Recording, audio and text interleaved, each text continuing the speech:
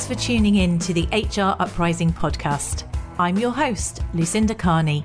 The HR Uprising is focused on helping forward-thinking people professionals deliver real lasting value in their organisations. I'm a chartered psychologist, speaker and trainer, and recently authored the best-selling business book, How to Be a Change Superhero. My day job is founder and CEO of software and training business Actus. This gives me the opportunity to work with other businesses like yours. We are focused on building a better workplace for people wherever they are located, with the help of our performance, learning and talent management software and our training and consultancy services. Every week on the podcast, I will be covering different topics and challenges, joined by relevant experts and real-life people professionals. Thank you so much for tuning in. I really hope you enjoy and get value from this week's episode.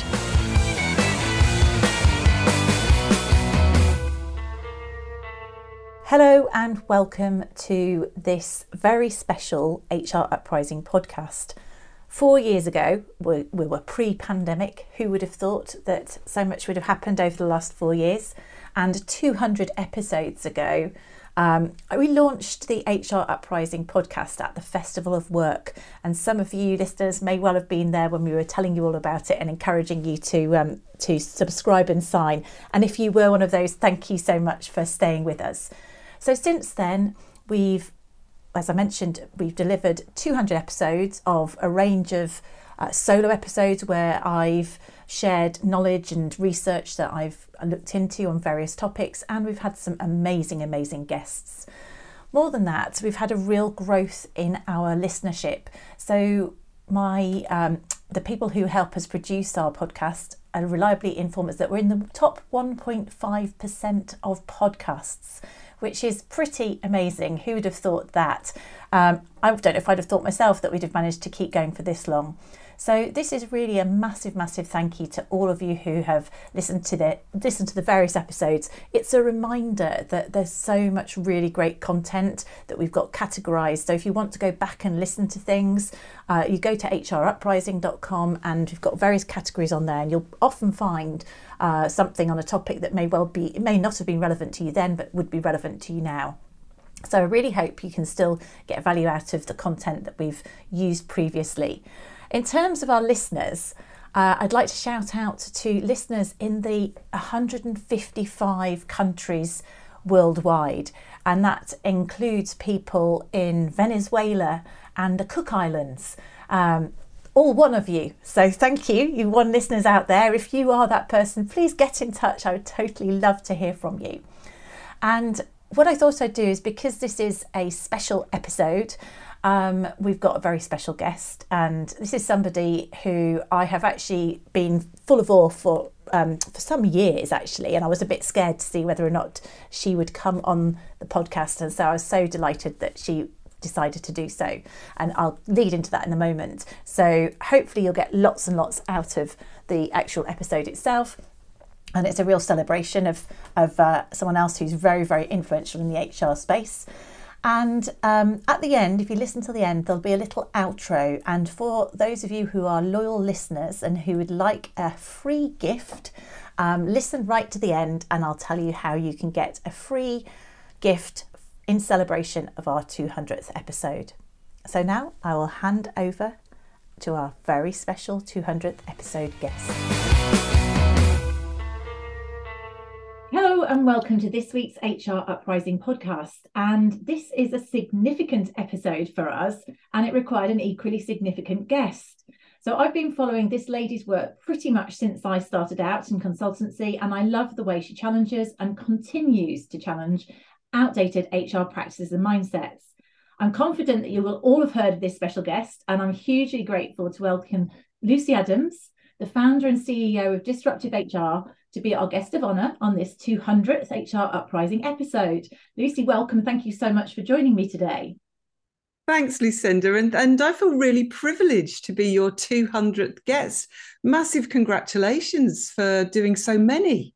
I know, it's prolific, it seems, doesn't it? I don't think I've ever done anything this consistently ever in my life, actually. So, I'm very delighted to have you today. So I guess for the benefit of anyone who has been hiding under an HR rock, I doubt there'll be many, but do you want to just explain a bit about your background? Because I know you've got an interesting corporate background, and what brought you to set up the Disruptive HR business?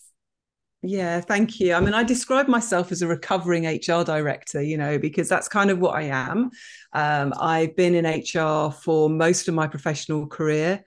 And the place, but kind of the corporate gig that people will have heard of is probably the BBC, right? So I was at the BBC for about 5 years.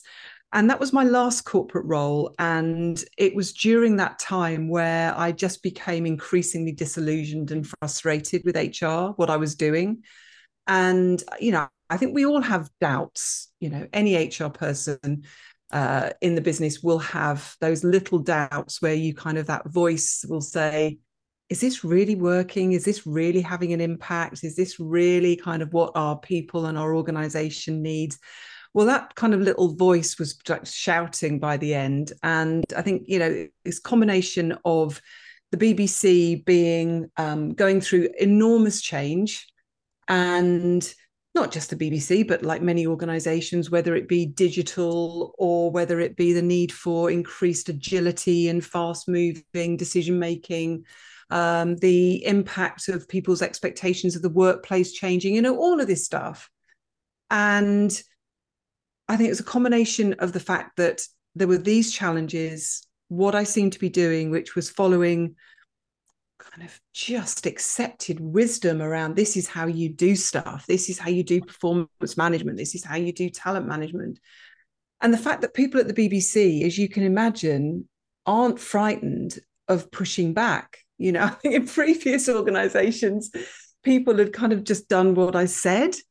And then suddenly I've got a bunch of journalists in front of me and they're going, but this is rubbish, and why should I do this? And this doesn't work for me. I mean, one of them said to me, I think it was like deputy head of news, said, why do you keep coming along here and depressing us? It's like, well, that kind of wasn't the plan. So really, as a result of my experiences there, building on years of those little nagging doubts that maybe HR wasn't fit for purpose, my business partner, my co-founder, Karen Moran, and I decided over a very, very long lunch that we should take our own frustrations, we'd take our issues and challenges that we were having and see whether we could actually help HR people, business leaders do things differently.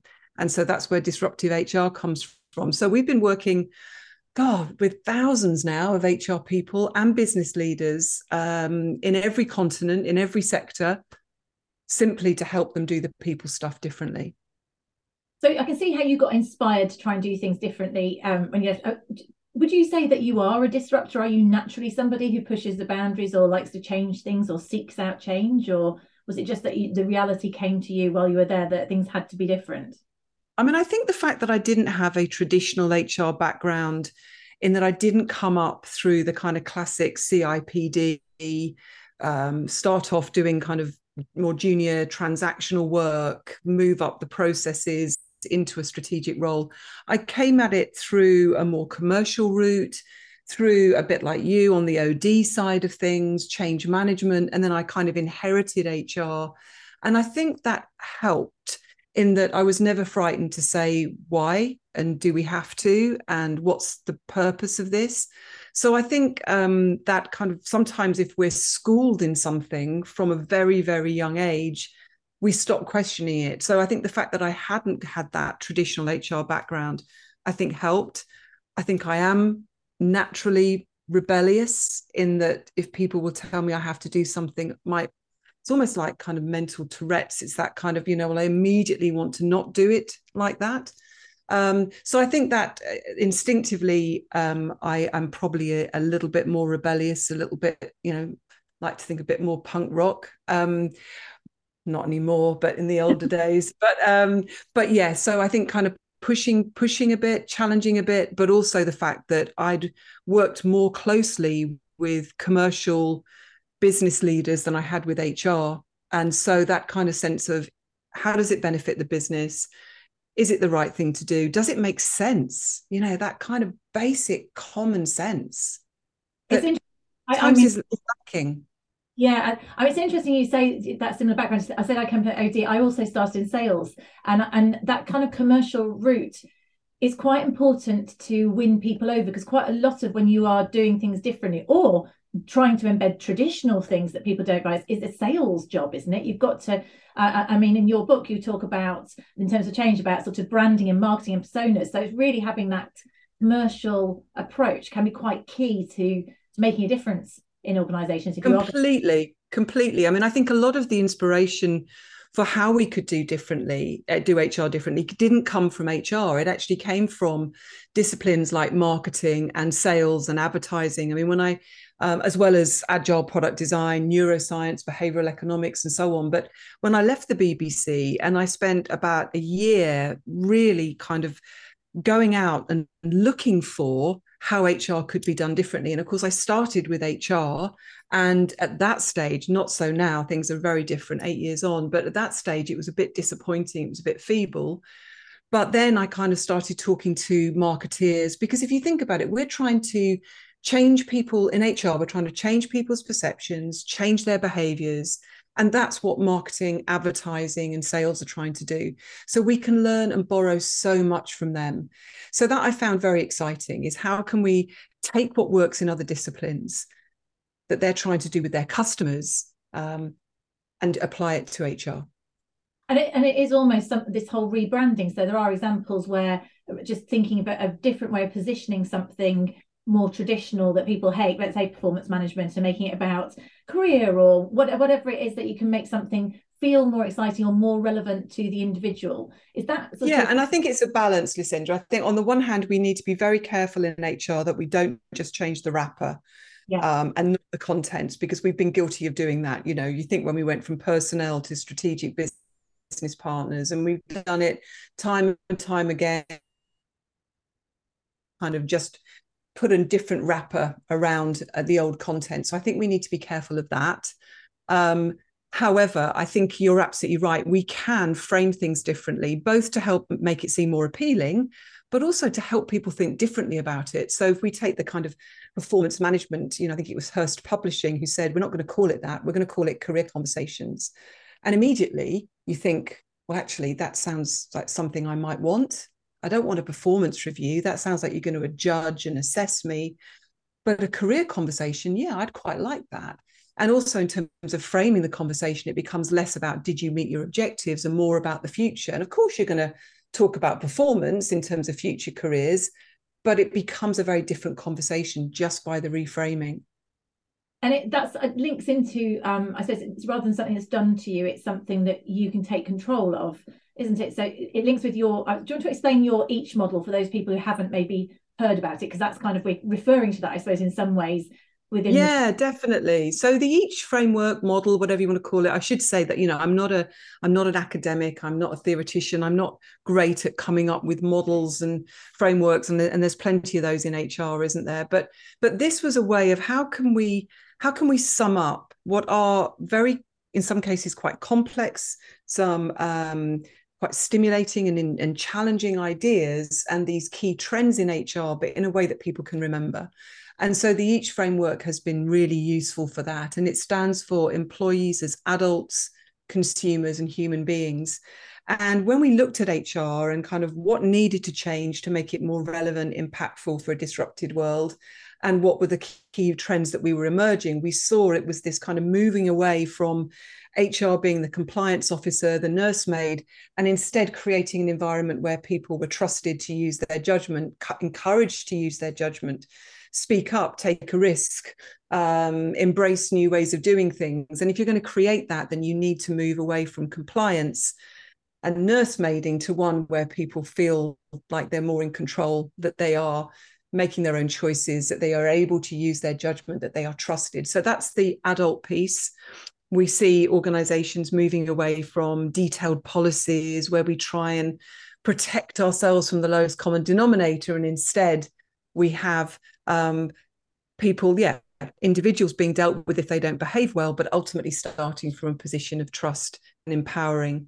And then the consumer piece, employees as consumers, that's all about this idea that we've just got to get rid of this one size fits all.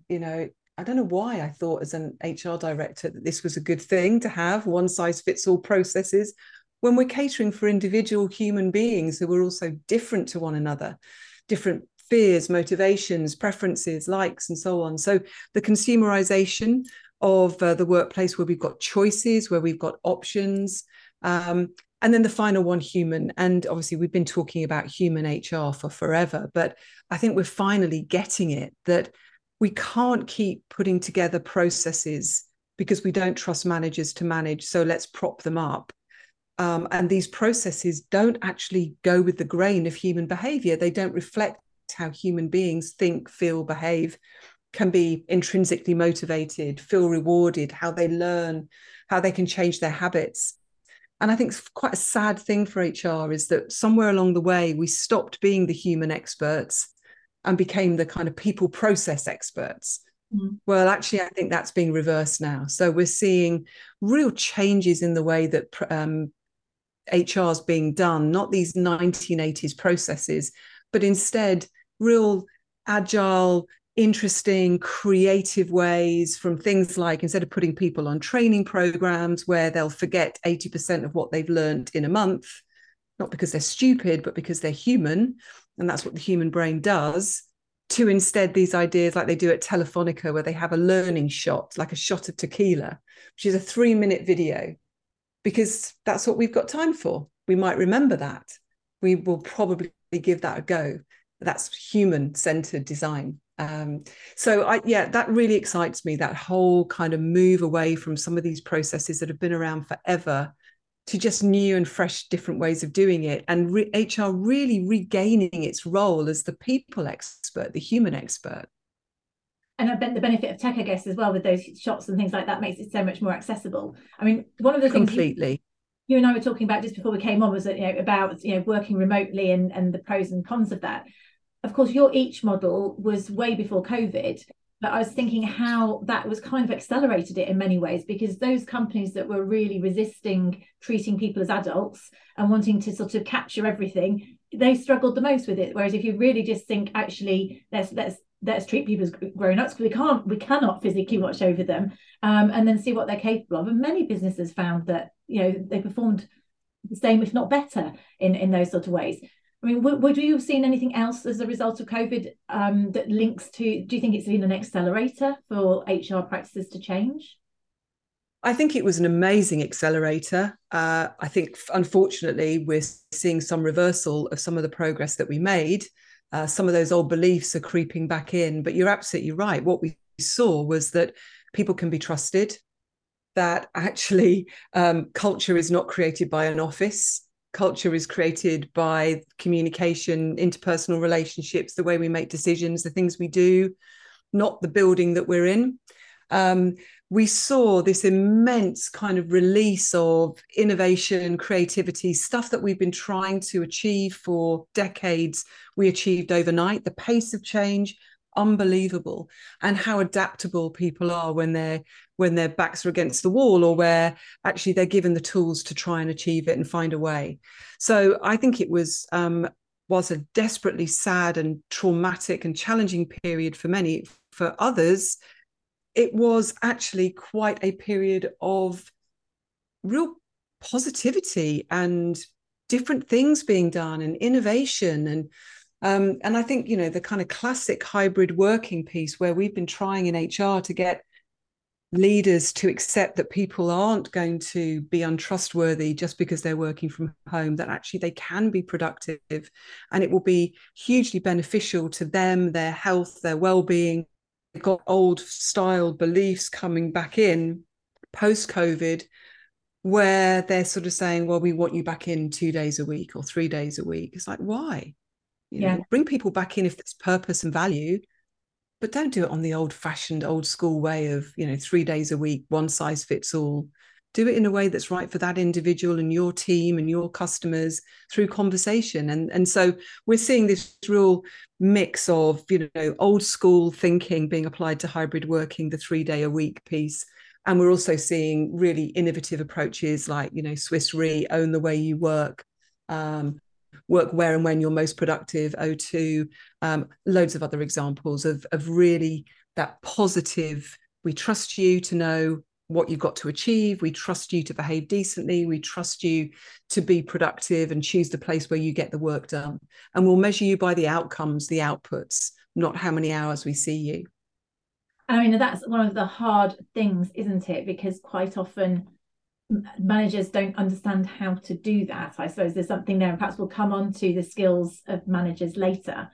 Perhaps before we go there, I was looking at some of the things you've written about recently, and you talked about fairness and consistency, or rather not. And I think that's one of the things that we perhaps struggle with in HR, feeling that we've got to be fair and consistent. I don't know if you'd like to talk to that point a little bit, because I was interested in what you wrote about it.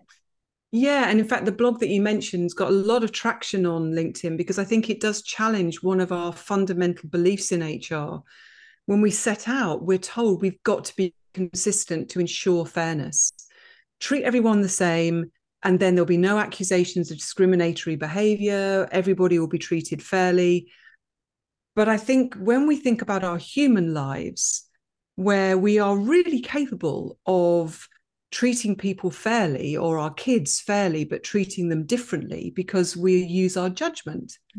You know, we wouldn't apply the same rules to our 16-year-old son that we would to our 2-year-old daughter, or vice versa. You know, we're really capable of doing that. We're really capable of being discerning and using our judgment about the context and what this individual needs and wants and what's appropriate to ensure a level of fairness without having to treat everybody the same. And in fact, in some cases, treating everybody the same means that we're less fair. So, you know, let's take a kind of slightly less inflammatory example, but an example might be how we communicate with people, how we reward people.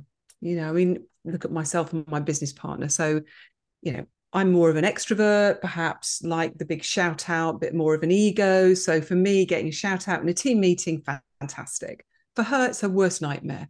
She doesn't like to be the center of attention. So actually, what we need to see is managers using that judgment and saying what Lucy needs and what Karen needs is something different from me. I'm not going to treat them exactly the same. I want them both to feel the same. I want them both to feel valued and appreciated. How I get there is going to be different, and that's okay. In another example might be a bereavement policy. All right. Now we have these awful bereavement policies that are still out there, where they're saying things like you can have 3 days off if your deceased is an immediate relative, but only 1 day for an auntie. Or who's to say what relationship that individual has with the deceased? Who's to say what they are feeling and what they need? And I think I might have been in that example, the blog that I mentioned, I gave the example of the company Priskat, which is a Swedish company, where they just say, take the time you need. Now, if you've got someone abusing that, then you've got bigger problems with them than just this one issue. So deal with them on an individual basis, deal with them quick, deal with them hard in some ways, but don't apply that lowest common denominator approach to everybody because you're worried about the one or two rogues. We can be inconsistent and still achieve a level of fairness. And I think for some people in HR, that's really hard for us to get our heads around, because we have been told we have to be consistent to be fair. But actually, I think in some cases, the what's the word I'm looking at? Converse, adverse. I don't know what the word is. Converse is true. Yeah. The opposite is true. That's easier.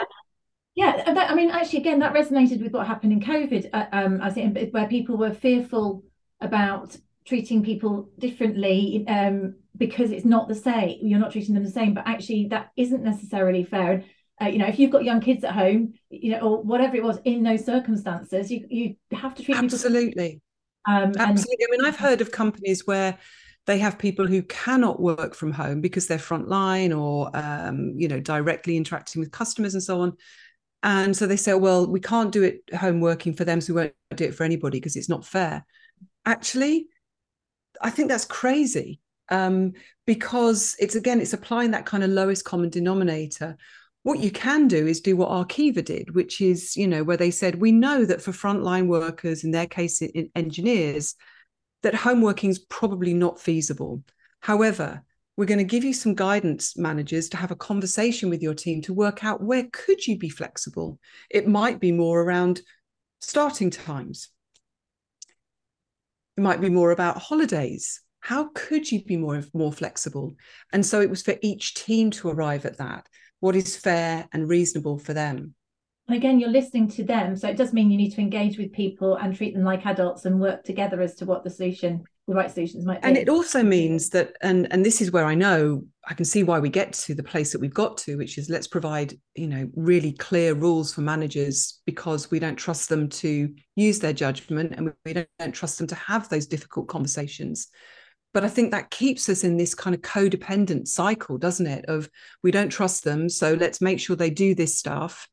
And they'll probably do it badly, but at least we kind of know they're doing it once or twice a year, or at least we know that they're following these rules. But we're not ultimately coaching them to be better. We're just staying in that codependent cycle. Yeah.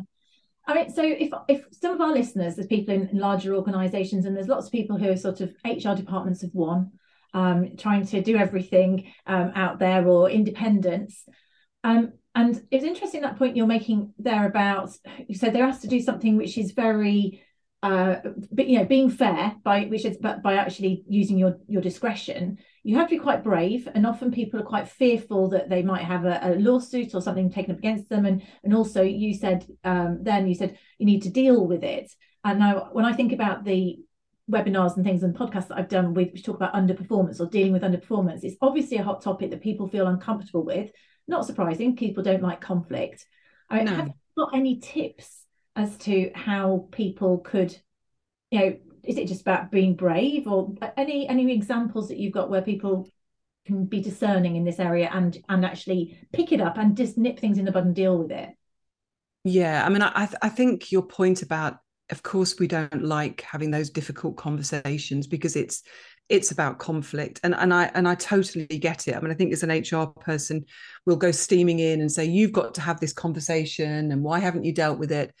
Unless we've had those conversations ourselves, it makes you feel sick when that day you've got to go in and you've got to sit down with somebody and you're going to give them some information that they're not going to like, that they'll feel huge rejection, or it will damage their self-esteem, or they'll get angry because they'll be fearful. Of course, we don't like it. So I think that, we should, above all, feel compassion and empathy for leaders. The HR people that I see doing this really well is, first of all, they are hugely supportive of the manager. So it's like, right, what's the outcome that we want? And getting them to be realistic. Do they ultimately want them gone, or do they want them to stay?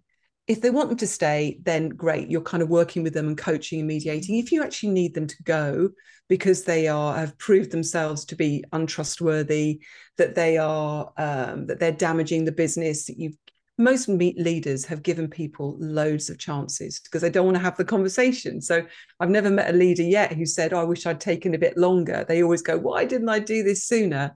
So I think we can help them get to a conclusion more quickly and not put all of these kind of steps in their ways with performance improvement plans. I think in the end, the words, this is my judgment, this is my opinion, for a leader to use, sometimes we're desperate for the individual to be convinced that they aren't performing. I have rarely got to a place where the individual's gone, you know what, you're right, I am a poor performer. They don't, because they get defensive, they get angry. And so I think we have to get to a place with the manager where they're comfortable saying, in my view, this is not working out. In my judgment, in my opinion, because they can't argue with that. That's their opinion and they're entitled to it. So I think just getting managers confident with that, there are loads of techniques about it, like, kind of practicing it out loud, saying it out loud, role playing it, providing them with sort of scripts and pointers. But I think in the end, it's just they have to go in there and do it. I think it's just practice.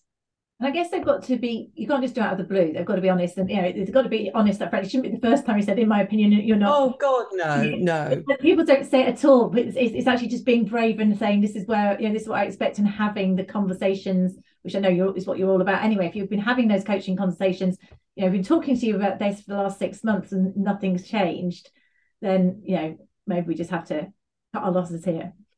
Exactly. So I'm aware of your time. I'm going to perhaps just take away into some of the things that you do. In obviously you've trained lots of people, you've been into loads of organisations, and you do your disruptive HR club sessions and things like that. Just curious if we could just pick your brains on what are the top challenges that people come in there with, and also are there any top tips that you'd be happy to share our audience from when you're working closely with people like that? Yeah, definitely. So, I mean, I think that you're right. The work that we do at Disruptive HR, it tends to be, kind of training, inspiring, challenging, whether it's a keynote speech or whether it's an online webinar, or whether it's a kind of coaching session. And the Disruptive HR Club is brilliant because it just means that people can have access to free training and all of the resources they would need to change HR.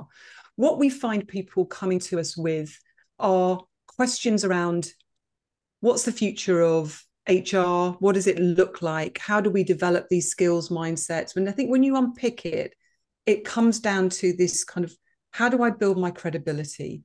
How do I influence leaders? And I think that would be the biggest challenge that we come across. Of course, there are all sorts of other challenges, like, performance management doesn't work and our systems aren't good enough, and I'm spending too much time doing transactional HR. But I think if I was to sort of say the one thing that unites every HR person that we come into contact with, it would be, how do I build the ability to influence?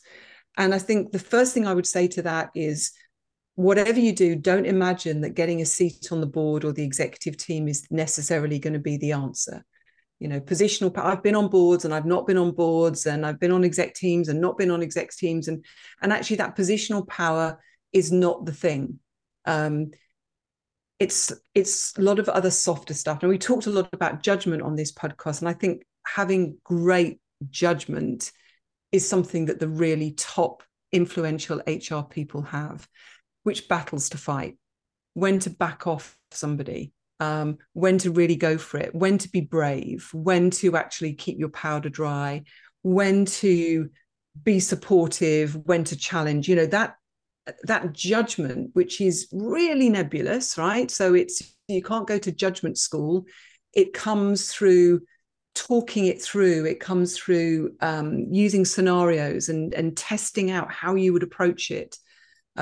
But you're not referring people to a policy. You're not banging on about process. You are using your judgment. And that judgment comes from being really well networked. It comes from being clued up about not just HR, but every aspect of the business. The best HR people are the ones who are passionate and knowledgeable about their business area. They don't just comment on things that are HR. One of the best lessons I had would be a chief exec who said to me, I don't just want you coming in on the conversations about people. I want your views on the commercials. I want your views on strategy. I want your views on blooming health and safety. Whatever it is, you should have an opinion. And that was scary to me because I'd not been in that kind of setup before. But he was absolutely right. If I'm only there as the voice of personnel, to use old language, then why would they listen to me? Yeah, I can be the expert. But actually, so many of these decisions are not just about an individual. They are about the business. They are about the context. So you need to be able to demonstrate that. So being really well networked, not just HR people, not just people in the business, but really connected, bringing that outside intelligence in. I think those HR people who are sending around those interesting articles, those TED Talks, those books that they've written, who seem to be we've all met them. You think, how do you find the time? But they seem to be a source of real insight and intelligence. There's somebody that you want their view. I don't know if you've ever seen the television program Billions. Have you seen that? Billions? And in that, you've got the kind of the chief exec of this big hedge fund. He's got his right hand man operations, but he's got his right hand woman who's the people and performance person. And I think in some ways ideal. She's the ideal HR person. She is savvy. She is super smart. She understands the business, but she's the people expert. She will give him a read on how somebody's likely to respond to change or to something that's worrying them, how to get the best from people. When I think back to my time in HR, I had very few of those conversations. I had lots more conversations about policy and process and training people how to use these policies and process. Whereas actually, I think the best HR people are those who they are trusted because they have a view on human beings, human condition, human psyche. I'm not saying we need to be psychologists, but I do think we need to have a real clear view on how do we get people to change? What's the best way of communicating that news? How are we going to get people to be excited about that? Human emotions rather than process. Which is probably almost, if you think about it, if you went into HR, why the sort of person who's attracted to HR might have a genuine interest in people, and then you find yourself in certain elements of HR and it's all about process and not about people. Exactly. No one goes into HR, and most HR people that I work are passionate about it and they work unbelievably hard. But they didn't go into HR to kind of collect information to populate the 9-box grid at annual talent review, or they didn't go into HR to try and define leadership competencies. They went into HR because they wanted to enable people to do their best work. And isn't that our job? Isn't that our purpose? And how often we look at our days and go, how much of my days did I spend enabling people to do their best work? Not enough. Almost reconnecting with your purpose for being it in the first place, and then having the confidence to be genuinely interested, you get over that sort of the shyness that you've got to be just that process person and take an interest in the business, and by doing that you're authentic and you add value. Absolutely. Great advice, thank you. So I think we've had a diverse conversation there about people as human beings, as I suppose whether it's HR or otherwise, the disruption that thinking about things in a fresh way, in a less staid way, and bringing things into 21st century, and the benefits we've had from the positives and the negatives as it goes back of COVID forcing things through. I love the conversation about judgment. I'm going to reflect on that in terms of how can we encourage people to have the courage of their convictions and their judgment. And I think it's about talking earlier as in terms of those. And your point there about making sure that we're credible and connected and networked.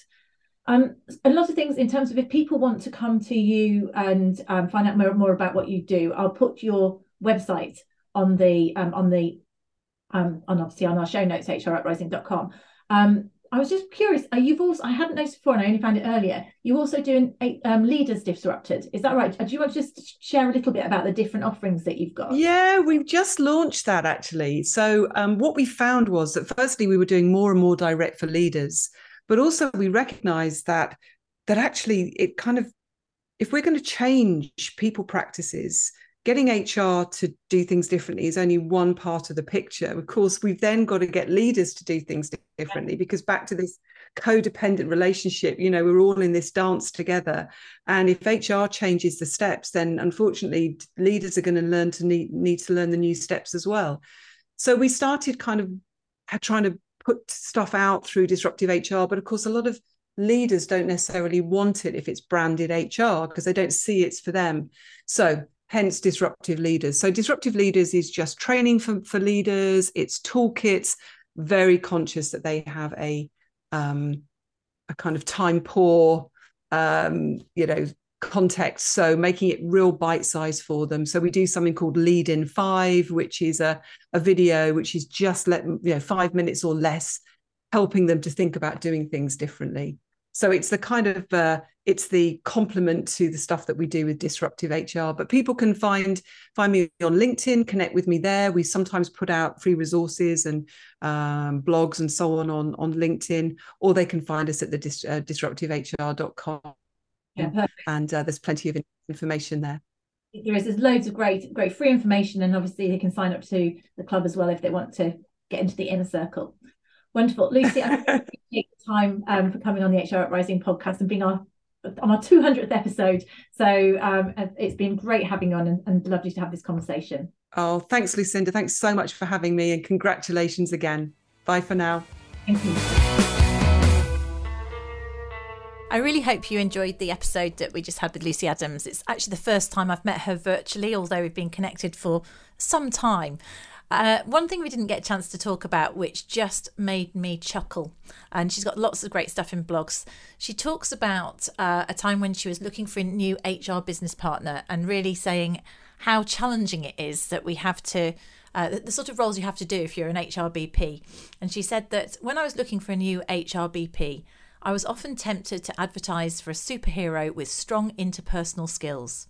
So this is a sort of advert she thought she might put out there. We need a strategic and commercial HR business partner.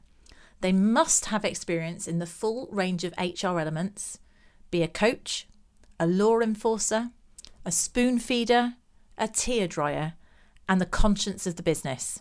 They must be prepared to come up with lots of new ideas, only to have them ignored, take the blame when things go wrong, and always have their item put last on any team meeting agenda, after finance, operations, marketing, IT, and problems with the toilets.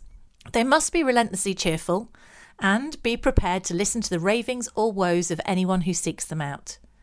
Above all, they must be able to present the latest group-wide HR initiative that has absolutely no relevance to their business unit to their MD as if it's the best thing since sliced bread.